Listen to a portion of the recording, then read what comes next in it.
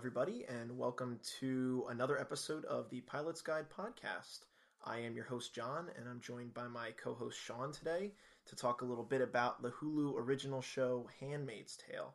Sean and I are tasked with the job of watching the original episode pilots of Hulu, Netflix, Amazon Original, and potentially Apple, maybe Disney, original TV shows that are restricted to that particular streaming service.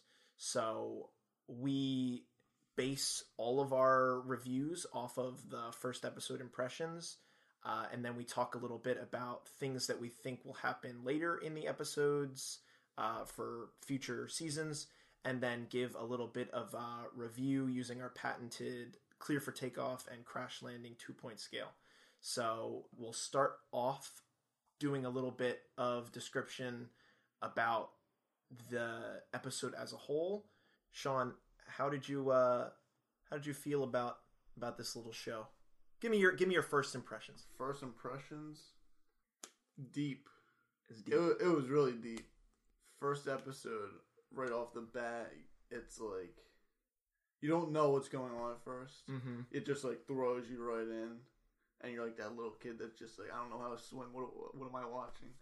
And then as it goes on, you sort of pick up in a range of like what's going on.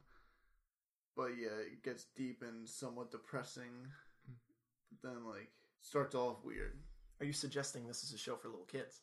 Dude, viewer discretion is advised. Viewer discretion is advised. This episode might get a little more. I don't know if it's gonna be risque in the sense, but it's gonna be a little heavy, a lot heavier than our boy Joshy from the last episode. Oh man, I really wish we had some laughs to talk about, but yeah, not many this episode. No. So let's get down to business a little bit. Could you describe to me how it started off? What was like the first scene? How did it open up? How did the episode start off? So the episode starts off. There's police sirens in the background. Does it start on a black screen, or is it just black screens and then police sirens? Yeah, and then it goes to a black guy driving a car as if he's running from the police or driving from the police, and then it pans to the girl and the little kid, the little girl, and then they crash into a tree. So as they crash into this tree, the black guy goes over to the lady, who we learn more about later on in the episode, and the little girl, and tells them to just go run into the woods, and he'll catch up with them later. And they hesitate at first because they don't want to leave him behind with the cops coming after him, obviously. And they just go and run anyway. And I think they said later in the episode that the little girl was 8 years old. Imagine, like, this is a small lady kind of carrying this 8-year-old girl in the middle of the woods. And later on, or soon after they're running, they hear gunshots from the police, and I guess you're just supposed to assume that it was at the black guy. Then the girl and the little girl hide under a cliff, and there's the one tense moment when the police guy, are they even the police? So they appear to us.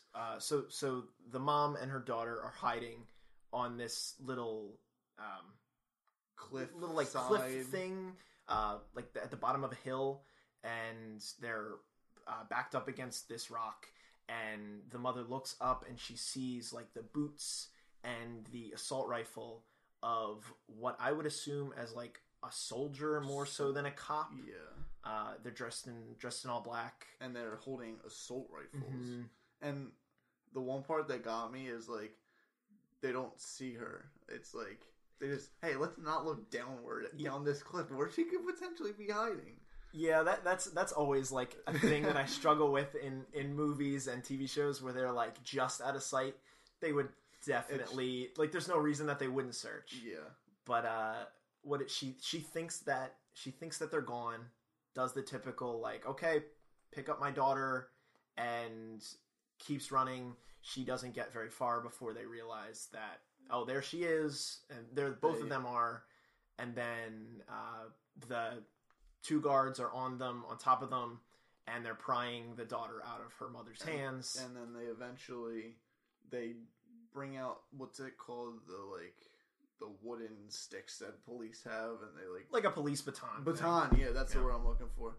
They get a police baton, and they start beating her, and they knock her unconscious, and then she wakes up on a gurney being put into a black van. Would you call it? Yeah, basically, like a black. It's not like an ambulance. Yeah, and then it cuts into it just pretty much cuts into her in a red gown and one of those white. What would you call it? Not a silhouette.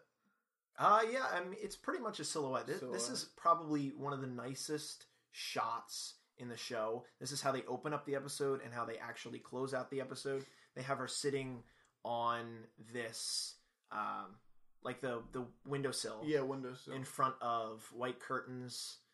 It's just sort of a very neutral tone room. And she says this line of, to describe what's around her, there's a chair, a table, a lamp, and a window, and she goes into detail to describe that the window is made with unbreakable glass, and it's not because they're worried that the women are going to escape from their prison via the window and run off, because they would be killed on sight, basically. It's sent to the... or sent to the colony, which we'll describe a little bit more later. Yeah. But she says that it's unbreakable glass because they don't want them to escape through other methods that she refers to as. Well, she basically suggests that they're killing themselves to get out of the situation. It introduces us to this character, Alfred. She is referred to, and what she tells us as the viewers is that she is a handmaid.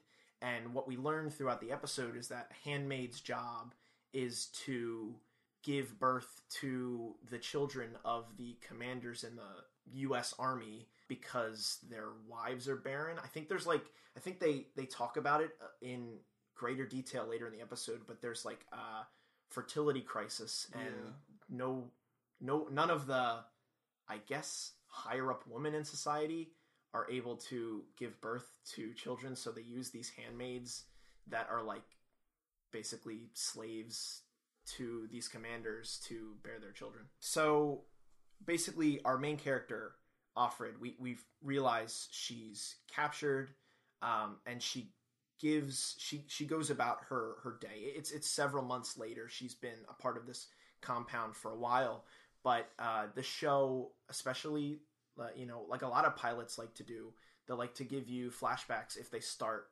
in a recent future. So this episode's heavy with flashbacks. The way that we're going to do it is, instead of going chronologically through the episode, we'll go chronologically through what happened between her getting kidnapped and her coming to grips with this situation several months later. So after she's kidnapped, what do we get? We get a scene of her being sort of drug into like a classroom, and there's this teacher instructing Aunt Lydia. Yeah, so she's referred to as Aunt Lydia, and it's just this older woman who is in charge of explaining to the other handmaids, who some of them have already been placed in the red gown with the white hats. They're already learning what their role is in society now. Want to know what it reminded me of? Mm-hmm. It reminded me of like a Catholic school, or maybe even a public school, like back way in the days when they were like, it was just like that intimidating nun that would like hold the paddle and like whack you, but instead of being a paddle, it would be a taser thing. Yes, yeah. So it's very, very, very proper. They have to so proper. keep their wrists on the table. They can't lounge. Make sure your hands are folded. You gotta say ma'am and always be polite. You gotta say the Bible verses before you say goodbye to anybody. Mm-hmm. Yeah, very Christian traditionalist. So our protagonist, Offred, is thrown into a desk chair and in the back of the room.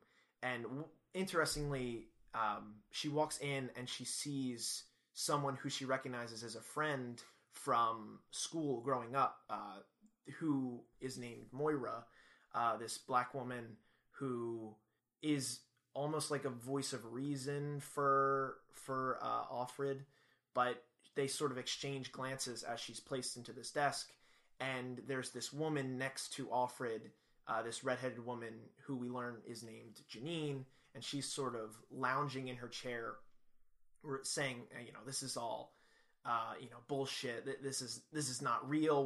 What's the purpose here? She's very standoffish. She is not going to drink the handmade Kool-Aid as this Aunt Lydia is trying to give her through this discussion, and that's when we learn about the cattle prod.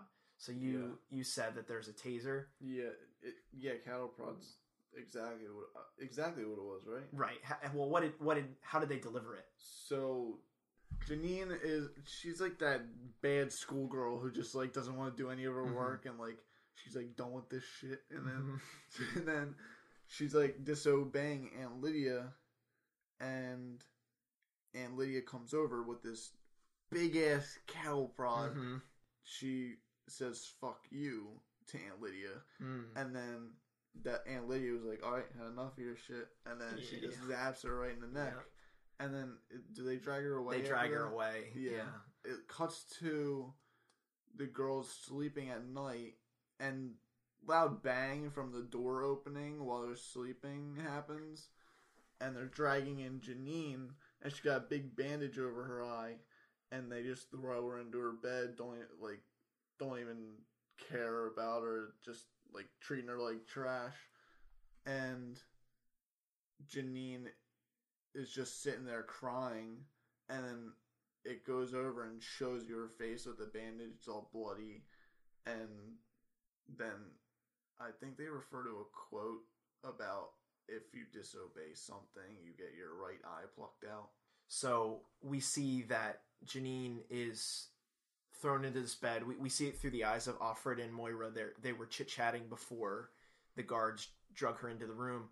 And yeah, she's missing her right eye. And then for the rest of the episode, anytime we see her, she's got this really nasty, stitched, closed right eye. Yeah. But she sort of devolves into like a lunatic character. Oh, definitely. She's often seen talking to herself.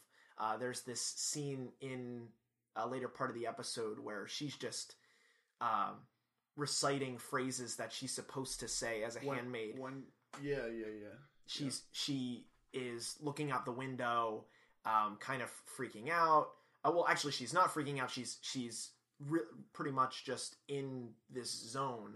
She was reciting like lines you would say if you're like a waiter at like a restaurant. It was weird. She was like, "Oh, does that taste good?" or "How's your food?" or "Can I go get you something?" and like all this weird stuff, like as if she wanted to be like back at her normal life, but like they kept slapping her to try and snap her out of it. Yeah, a lot of subservient lines that she's speaking out of this window, and Moira and Offred go up to try to shake some sense into her. Snap the shit out of it. Because if the guards come in, then one of the other girls in the room says, I don't want to recite more Bible verses before bed. So they snap her into her senses, they get her back into bed, and then things move on. So Moira promises that Offred will be able to find her daughter, and they hope that, obviously she's holding out hope that she can get back to her previous life before she was kidnapped. But if you could sort of describe the day-to-day actions of a handmaid, aside from what we described as her serving this sexual purpose, Like, what do they do day in, day out? So they have a buddy, Mm-hmm. and what's Offred's buddy's name again? Do you know? Oglin. Rory from Gilmore Girls. So they meet up in the morning in the first episode, and they go to the supermarket. And they, on the way to the supermarket, it's weird because they're just like showing like all the other handmaids walking around with another buddy, so they can only walk in pairs. And they get to the supermarket, and everyone's freaking out because they have oranges. And I didn't understand why that was a big deal. I don't know what they said. So this is where you realize they walk into the supermarket and there's tons of armed guards. It's not just a traditional supermarket. The entire United States has been taken under this siege or something, or whoever the commanders are that the handmaids are responsible to, they're overseeing some maybe political coup or something. Right. But yeah, there's all these guards in the store, and when you realize something must have happened, one of the other handmaids, they're just sort of chit-chatting with each other in the store. She says, "Oh, we have oranges. The fighting must be going well in Florida." So I think this will be great for our later part of the pod where we talk about what we think might be going on. But you realize then in that moment, like, oh, there's a full-on war, and people are fighting in the United States, but they're getting oranges, and they got oranges. That's what matters to the handmaids. Well, I don't know if it's what matters to the handmaids, but their purpose is to, for their whoever's in charge of them to give them exactly what they want. So that's why they send them to do chores and stuff. And then on the way back from the store, do you remember what happens? This is like probably what I think is the heaviest part of the episode. So hit me with a hint. So they look up and they see the river. They go to walk along the river. I think Offred suggested, and this is a really, really important thing. So Offred on the outside is very devoid of emotion. She doesn't really share a lot. But what I think the show excels at is using her narration through her mind, sharing what her actual thoughts are. So you can really tell that this whole thing is garbage to her, but she's not going to show it on the outside. No control, yeah. She is obviously very distrusting of everything that's going on. She's also not trying to drink the Kool-Aid, but not in the same way of Janine, where she's going to be fighting back against them. She points out that she thinks the whole buddy system is like a sham, that they're just spies for one another to almost tell on the other person to get them in trouble. And later on, is it Oglin, her buddy? Yeah. Towards the end, Oglin says, "Someone in your house that you're living in is a spy, so look out."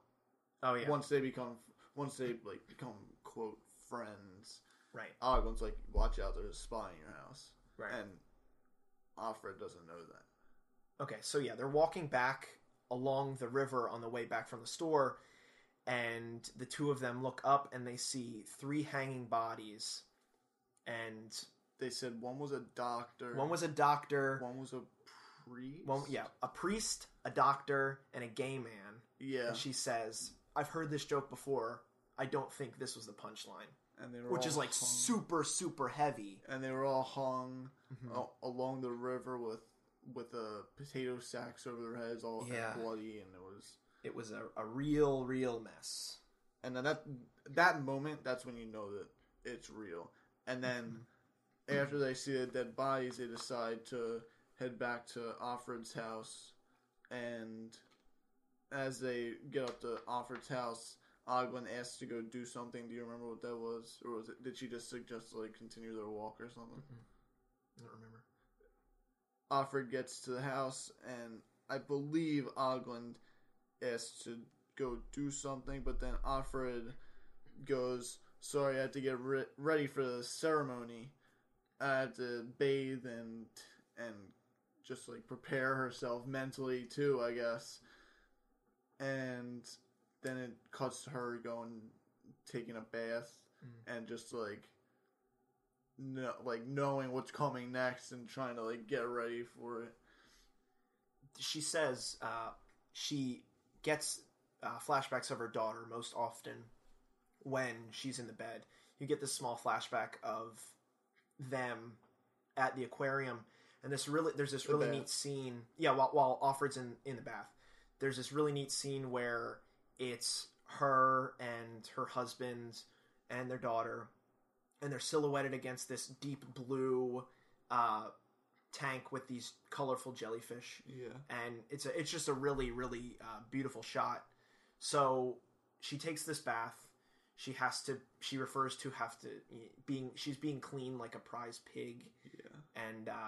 And then we have the ceremony, which is where we realize the real role of what a handmaid is. If you couldn't figure it out from before, she's responsible for being fertile, receiving the seed of the commander who is in charge of her. There's a bunch of different commanders we learn, but she's under Commander Fred Waterford and his wife Serena Joy, who shares these intense moments of jealousy because she knows that the one that's going to be bedded with the commander is going to be Offred. Not that Offred wants it. Yeah. It's just the role that she has to serve in this estranged cult. So she's prepped and ready for this ceremony.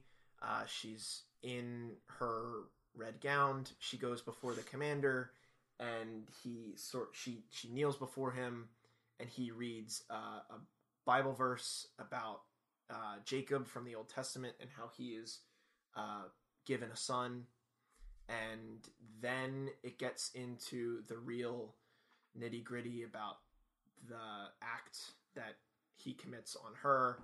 The commander is impregnating Offred, but Offred is laying down with her head in Serena Joy, lady in green dress. Right. She's in her lap, sort of. Yeah. And they said some Bible verse along the lines of, if you impregnate the handmaid, it goes through up into Serena Joy. So basically what Sean was describing is you have the commander, and then you have the handmaid, and then you have her head in the lap of the wife who can't get pregnant, and it's basically like this chain that travels through, not literally to her, like she's not actually going to be pregnant because of it, but it's like to give her, I guess, the sensation of what it would be like if it was her and not the handmaid. And they didn't show any emotion during it either. She just had to keep a straight face. Yeah. And so did he while they did the dirty. Yeah. It's clearly not a pleasurable experience for anybody. It is strictly business, and that's what you can tell. And after it's done, Serena Joy, tells her, get out. And she says, it would be better for the baby if I lay on my back. And she says, get out of my room, because, as we mentioned before, she's considerably jealous of... She's salty. She's real salty. She's at the salty spittoon.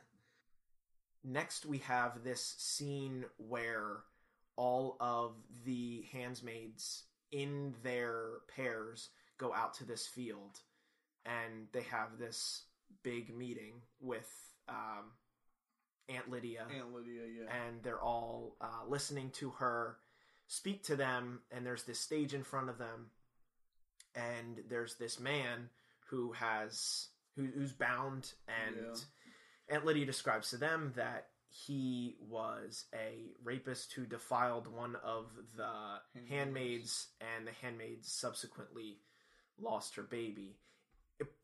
Right before this happened, while they're lining up and getting ready, Janine, who is very, very pregnant, she was ready to pop.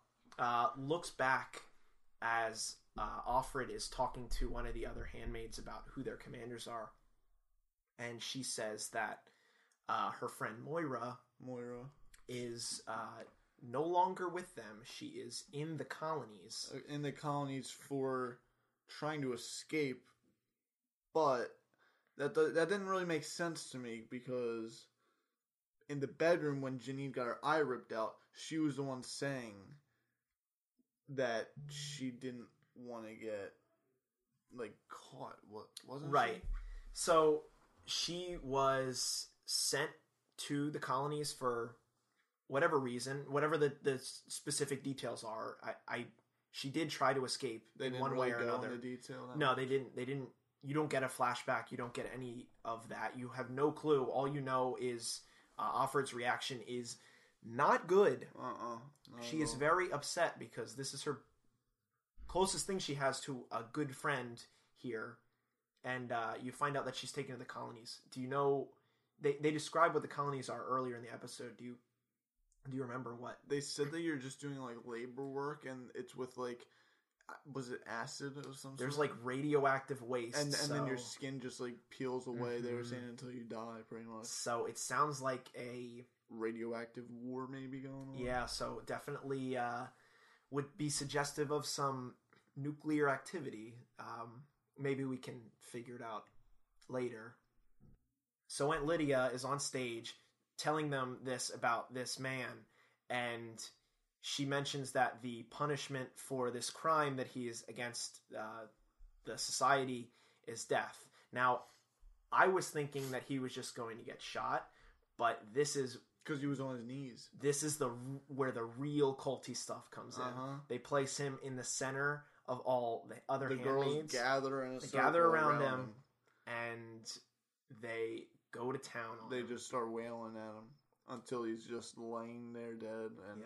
And Offred, I keep going to say Alfred, but alright, Offred, since it was right after she was told that Moira died, she had all those angry emotions.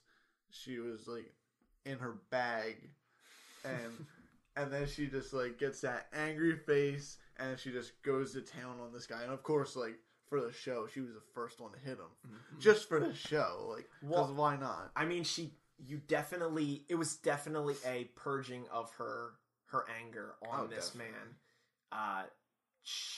Whether or not she actually wanted to kill him, she knew he was dead, so she figured, this is my outlet. I need to take it out. But yeah, that's a crazy scene. And they just expect everybody to go back to normal after they kill him. And then you see Janine outside of the circle, and she's just petting her stomach. Yeah, and she's got this smiling. strange look. She's a very dark character. They completely just brainwashed her. Mm-hmm. Yeah, she is the most... they're really brainwashed. She is sheeple. Yeah. And then we wrap up the episode with a short segment of her going out again with Auckland.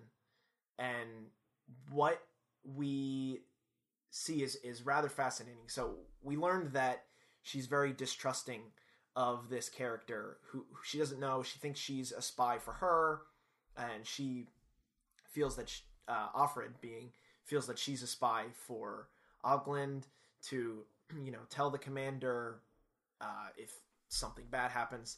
And they go on this walk, and they go outside of the store that Auckland mentions used to be an ice cream store. Yeah. And they had this is it butterscotch or it was caramel? Salted caramel ice cream that she says is better than sex. And then there's this pause. And then that's when they hit it off pretty much. And there's this pause, and she says better than good sex, not the stuff that they're doing as handmaids. So there's this real humanizing moment there. It's really well delivered because they're talking into the glass, and the camera is showing the reflection of the ladies in the glass. So they sort of drop their guards, and then on their way home, they start whispering with each other and realizing that they're both in similar situations. And they were having the conversation outside the ice cream store, and then what made them leave was whenever that black van rolls around, they just have to like act natural or quote natural, right? And they gotta like go back to acting like handmaids, and then they just start walking back. Ugh. So and then when they get back to Offred's house, Oglin says, I quoted this.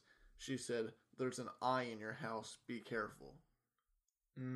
Which then Offred, that's when she walked into her house, and then I think it might have been the rest of the episode, she was just like all sketched out looking, and then she sees Serena Joy with Commander, and Commander goes into this room with like a bunch of other like manly men, and then they close the doors on Serena, and then she's just standing there looking like she's about to cry, and then she looks over to see Offred staring at her, and she goes, "Go up to your room." And then I don't recall what happened after that. Yeah, so Offred goes back to her room, and then, as we mentioned before, the show closes out with an inner monologue of her sitting in the windowsill again. It's the same exact shot from the very beginning of the episode when she's introducing herself. But this is where she gets down to the nitty-gritty of exactly what she wants. She will find a way to escape. She will survive. She will find her daughter because she knows her husband is dead. And that's when we learn that she's fighting for Luke, for Hannah, those being her husband and her daughter. And then she introduces to us her true name, which is June. I like that name. It's a great name. It fits that role. Yeah, I don't know why. It's like that was a really appropriately given name for her. It was just like the way she delivers it. She says, "And my name is June," and then the episode fades out.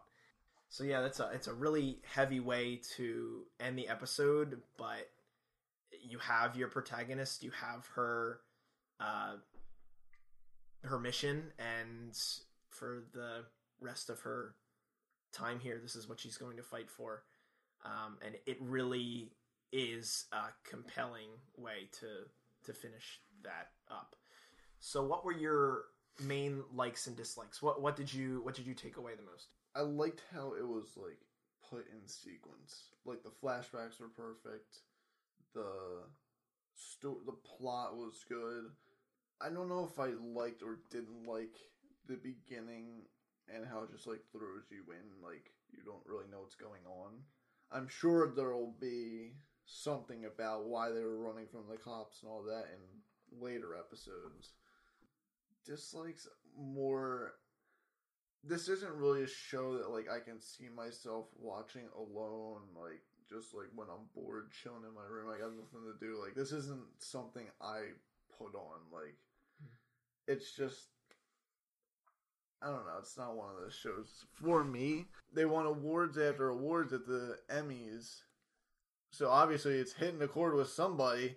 So I don't know, it's not for me personally, but I don't know. What do you think? So the things I like most about it, I think it's really well shot. Obviously, I think the sound design is incredible. The casting's really good. All of the characters deliver really compelling roles. But I'm sort of in the same place as you. It doesn't. It grips me in a way that I don't really want to be gripped. I'm like sort of uncomfortable. Well, I'm not sort of. I am very uncomfortable most of the time. Like my sister has watched it all, and I texted her after I completed the episode, and I was like, that was really tough to get through. And she said, it's truly a cinematic masterpiece. Very disturbing though. And she says there's a lot up front, which I imagine. What do you mean by up front? It's a pilot episode, so they're trying to get the show off the ground. They're trying to let you know. They need everything in advance. to be the realist they can with their audience, and that's the purpose that's served of these pilot episodes. It's not going to be like Walking Dead, where they just give you like one episode of like all this energy and like fighting and all this, and then they'll just like drag it on for 5 more seasons, and then it'll just be like the most boring show ever. I used to love that show. Now it's just like bummer. Down the drain. Put The Walking Dead on roast. We won't have to watch that show for this. Not that, because I've never watched it, but it's really good in the beginning. I was gonna say, you're giving me conflicting opinions, but yeah, it was again an impressive show. I never read the book by Margaret Atwood, but I knew from my friends who read it that it was a very big roller coaster of things happening. I don't know how well it adapts, but I'm assuming it's a really strong adaptation if it has seen the type of awards that it's received. And yeah, it's very impressive, and that's all I can really say about it. I don't really want to see more, but it had me. It grips you. In a way. It gripped you in a way, and that was our viewing of The Handmaid's Tale, the Hulu original television show. It grips you in the gnocchis. Grips you right in the gnocchis. In the gnocchis. Gets you real good. So now's the part of the podcast where we talk about things that we think are going to happen next in the show. Our sort of spoiler part, where we might talk about things that may or may not happen. And we're going to do our best to spoil as much as we can. We're going to try and spoil. We're going to try and spoil. We probably won't, but we probably won't. So, what's the thing? What gets you excited? So, like I said before, I'm sure they'll go into detail about the husband more, how they started running from the cops right as you start the episode. It's just sirens, no background information, just wee woo, and then, a lot of wee woo. And what else? They'll probably show some more of Moira. Obviously, they can't just like show her for 5 seconds in the show, be like, "Oh, this girl used to be my best friend," and then 5 minutes later, "Oh, did you hear Moira died? She went to the colonies and burned from acid." I'm sure there'll be more of Janine with her giving birth. Her That's insane true. self. A lot of them are you assume going to give birth to good, bad. Like, who knows what the kids are going to be like? I wonder if. All right, I have a prediction. Hit me. I might have a spoiler. All right. What if Alfred has a miscarriage? I wouldn't put it past them. They talked miscarriages a lot in the show. What? What if like Commander puts a seed in her and something just goes terribly wrong? Well, yeah, I mean, she was running around a lot.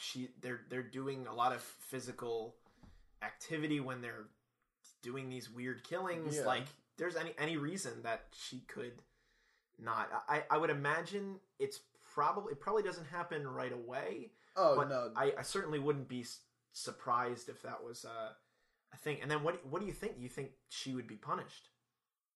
Maybe. I would imagine. Yeah, probably. They'd probably try to. Right. I heard you had some questions.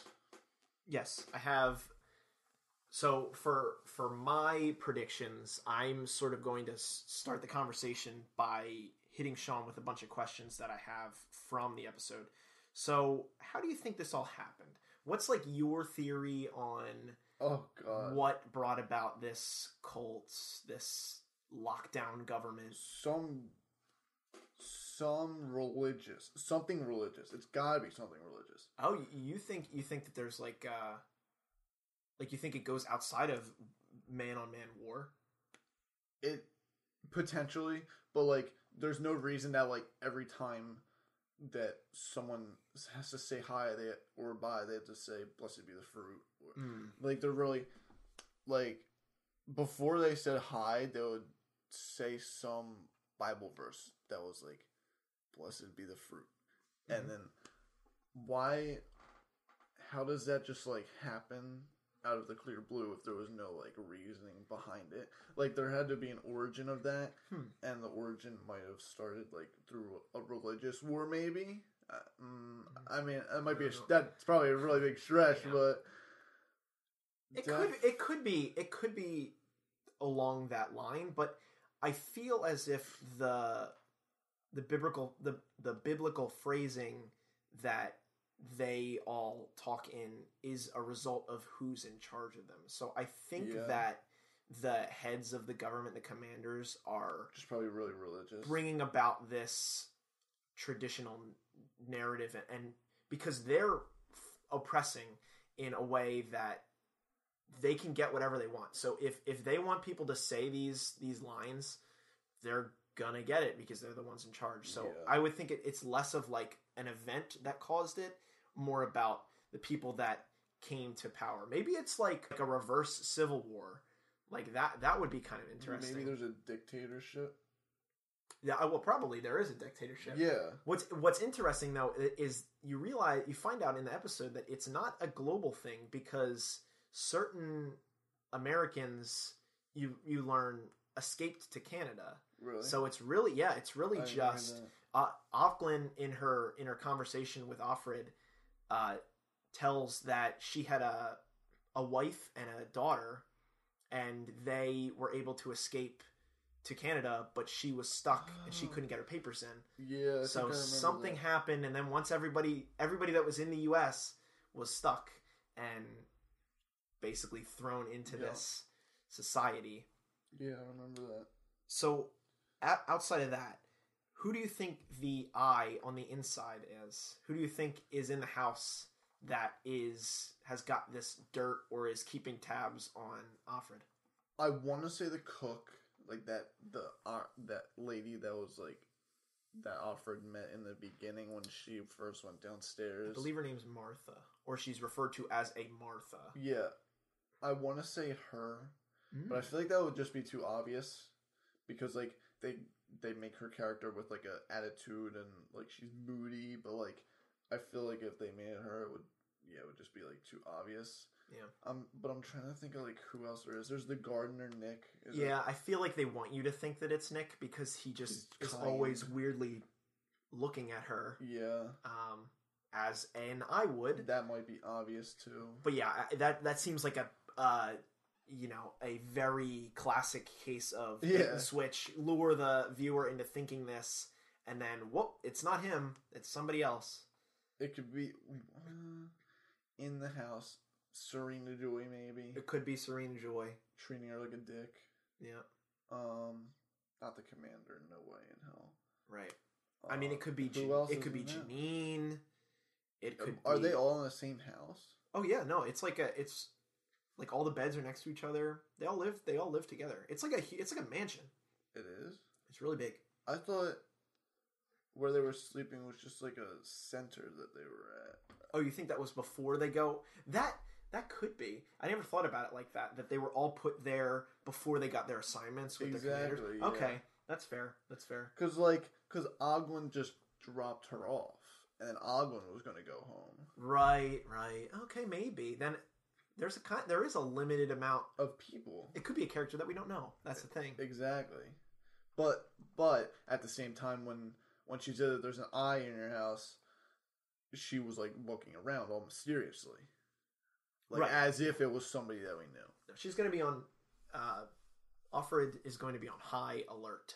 Oh, definitely. Trying to figure out this little tidbit of information. But yeah, if I had to put it all down. It feels like it's probably a war within the United States. Could you imagine if like a state in the South had a nuke and they nuke their own country, and like there's fighting in Florida? Who knows? Like and all the guards are armed and American. Like they're not. They're like, all white. It's not they're the commanders are men. Yeah, the commanders are seem to be American men. Like I don't really know. It's a little. It seems a little fishy, and we don't know. We only watched one episode, and we're not gonna watch anymore. No. So all we can do is sort of fantasize or think about what it could be. But I think that's like the most interesting thing. Do you think they're gonna ever go out into the colonies? Oh man, I don't know why they'd wanna. I mean, from what they're told. I mean, why would you want to go there and peel your skin off with acid? Right. Did you ever play Fallout? I know of it. Yeah, so it's like this is my brain just went full Fallout mode once they mentioned this. They're just like in a safe zone, and then once they like go out of like the gates, it's just like hell on earth. Yeah, exactly. Like this is their vault, this town, this really pristine looking town. It is, yeah. It's like a media. Yeah, if you're from around. Yeah, I was thinking I got more like Westchester? No, I wasn't thinking. I wasn't putting it in the Pennsylvania mold. If you've probably never been to Charleston in South Carolina, but that's sort of what it felt like a little bit to me. Like it felt southern, but I don't think they ever tell us where in the United States it is. But yeah, I think like, oh, here's these nice centers, and then outside of these centers, it's just barren wasteland. And if I knew any better, they wouldn't mention this colonies thing without it being something. So one of the characters is going there, and we're going to see what it's like, but it is probably really not great. Maybe I might have a prediction. All right, hit me. What if Moira actually did get sent to the colonies, but somehow escapes and comes back and informs everybody? Sure. I think that's a fine way. I wonder if like there's a better chance of escaping there than it is in the house. Damn. I mean, from what we've seen, there's guards everywhere. Literally everywhere. Machine guns, just casually like holding it, all dressed in black. It looks like it's hot out too. Oh like, yeah. And they're dressed like fully. Mm-hmm. They be dressing. They be dressing. So yeah, there's a lot that could be happening. That they set up a ton. There's past information to learn. There's obviously future events to happen. There's all sorts of stuff with our main character and all the characters that she's associated with. But yeah, the mind definitely goes in a million different directions, and I think that is a really good sign of what the show is able to do in its pilot episode. It'll definitely get more deep. Oh, definitely. Definitely. There'll be more ceremonies, I'm sure. Darker and darker and darker. Because that's all the show is. Pretty much. Super dark and super Viewer scary. Discretion is advised. Viewer discretion is advised. Our final segment of the pod is going to be our rating segment. And we're going to do it on what would you call it? A 2-point scale. 2-point scale. All right, so point 1. This show is clear for takeoff. Point 2. Did I say point 2? You said... Did I start off with point 2 or did I say point 1? Okay, I think you said point 1. All right, well, anyway, point 2 is ready for a Jesus Christ. We're leaving this all in. We're leaving this in. Ready for a crash landing. Ready for a crash landing. Or nobody's ready for a crash landing. No. Well, I mean, yeah. Buckle your seatbelt. Buckle your seatbelt. For a crash landing. Point 2. There's going to be a crash landing of this show, and it's not going to go anywhere. No more seasons. Just a brutal ending. Mm-hmm. What are you thinking, John? You know, based on those awards, that this show is clear for takeoff. It might not be clear for takeoff with me, but this show is going as long as they need it to tell whatever story they want. It could go 5, it could go 6, it could go 7 seasons. I don't know. What I do know is that season 3 is coming out very soon. Really? Yeah, like very, very soon, like any day. So they're through their first 2 seasons and they're on to the third. I'm interested if it's going to be like a Game of Thrones situation where they're going to extend the story outside of the book. I would imagine most book adaptions tend to... I've never seen Game of Thrones. No, me neither. I watched a season and a half, but I'm not a Game of Thrones stan, so anybody can, on Twitter you can get off my back. But yeah, I think this show is going to go for the long haul, or whatever they want out of it. Definitely bring in the big bucks. Yeah. So, what I'm assuming you feel the same way. Yeah, like you said, it's based off of the awards pretty much. They got a lot of Emmys. Like, it's just many Emmys. Many Emmys. And it's just like, for me, I don't need anything dark to watch. Like, I don't need this rape. I don't need to watch this rape. It's just like, it's just not for me, I guess. But like, it's definitely intriguing. Like, you can definitely see where the potential is. There's no doubt about that. Mm-hmm. But I don't know. It's just like, it's not something I would sit and watch when I have the time. Yeah. It's definitely clear for Takeoff, though. Yeah, it is. It has its fandoms. I was searching for podcasts that were just about the show. I found tons and tons and tons of different podcasts of people talking about each episode of it. So it is definitely clear for Takeoff for a lot of people. And like you said before, the cinematography, that was really good. Oh yeah. Like, and I don't know if you were paying attention to this, but I was paying attention to some of the soundtrack. The soundtrack is like, it's actually pretty good.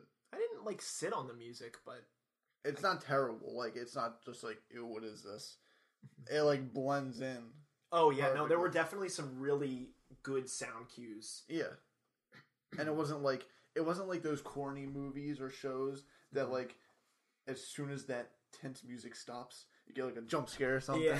It's just like, it blends in. It doesn't give away anything, and it doesn't sound ugly, in my opinion. I wish there was a jump scare. I don't think that they would do that. Like, I just, there was not even a second where I was or where I was even comfortable. Like, the entire time. Yeah. Like I said, you're gripped in a way you don't want to be gripped. You don't want to be gripped.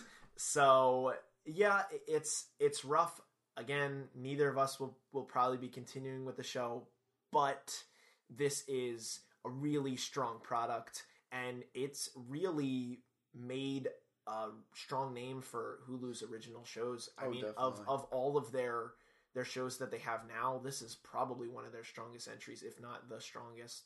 So there's no way that it's getting cut short unless something, something really bad happens to anybody involved in the show, or somebody doesn't sign on to continue, which I really find it hard to believe because they're all taking their roles super seriously, and you can see that in the way that they deliver their lines. Yeah, and it's if you want a depressing cheek clencher to watch, this is the depressing. You cheek might want a depressing cheek clencher. I guess that's how we can categorize this one. That's how I'm gonna put it. Yeah, man, but it's no Joshy. No Joshy at all. I wish it was Joshy, but it's no Joshy. Joshy wouldn't really fit into this one. Viewer discretion not advised. Viewer discretion is advised. So that was it for episode 2 of the Pilot's Guide podcast. We'd like to thank everybody for listening. We'd like to thank Angelo, our producer, for all of the good sound stuff that he does for us. We'd like to thank my sister Emily for doing our logos. And if you want to follow future episodes of the show, Sean and I think that we are going to make this a Friday posted podcast. And for the time being, it'll be on our SoundCloud. So you can follow us on our Twitter at Pilot's Guide Pod. And we'll be sharing links to our new episodes every Friday. And that is, for the time being, how we're going to manage everything. But eventually, I believe in a couple weeks down the road, we'll be trying to expand to the larger podcast apps like iTunes and Stitcher and Google Play. So I'm super excited after this bleak episode to introduce what we'll be watching next week. We're going to be watching the new Netflix original show, Carmen Sandiego. Sean, you don't have any idea about Carmen Sandiego, do you? I have no background information on this show. I don't know what to expect at all. There was an old cartoon. It's about this woman, and she's like a super spy. She wears this trademark red trench coat, and she's all over the world, and it's about these kids that are trying to find out where in the world is Carmen Sandiego. So it's our first cartoon episode. I'm really excited. I'm hoping that it's going to be light and fun, and we'll have a lot to talk about. If you, as listeners, want to join us in watching the episode, we will be watching part 1 and 2 of the pilot episode for that show. So more than just the first one, and that way we're all in the know about what details we're going to be talking about. We're all going to be on the same page. So yeah, I'm super excited about that. That'll be a new venture for us in the early goings of this podcast. Sean, do you have anything to say to the viewers before we head out? Links in the bio of Twitter, SoundCloud, and our email. Our Twitter @s are in the bio on the Twitter. Yes, yeah. Our respective Twitter @s. And I think that's it. Yeah, so again, thank you so much for listening. This is John. And Sean. And we're signing off. Thanks again for flying with us, fellow co-pilots, and we hope that you'll fly with us in the future.